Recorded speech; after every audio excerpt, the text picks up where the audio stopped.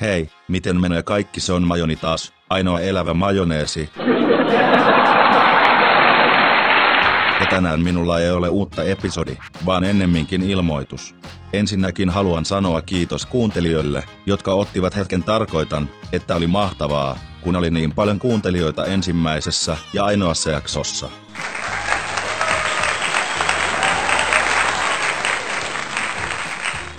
Millään tavalla ilmoitukseni on, että asiat muuttuvat tästä eteenpäin ja en enää artificial intelligence käyttää ääntäni.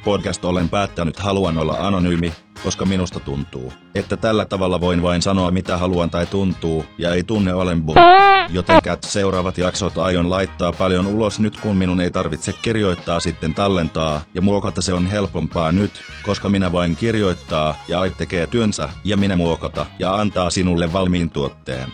Joka tapauksessa, kiitos niin paljon kaikille, että kuuntelitte minun podcast. Se on todella hauskaa laittaa kaikki tämä yhdessä ja pidän myös kuunnella sitä enemmän kuin nautin tehdä sitä. Joten seuraavaan näkemiin, tervehtykää rauhaa ja rakkautta. Moi moi!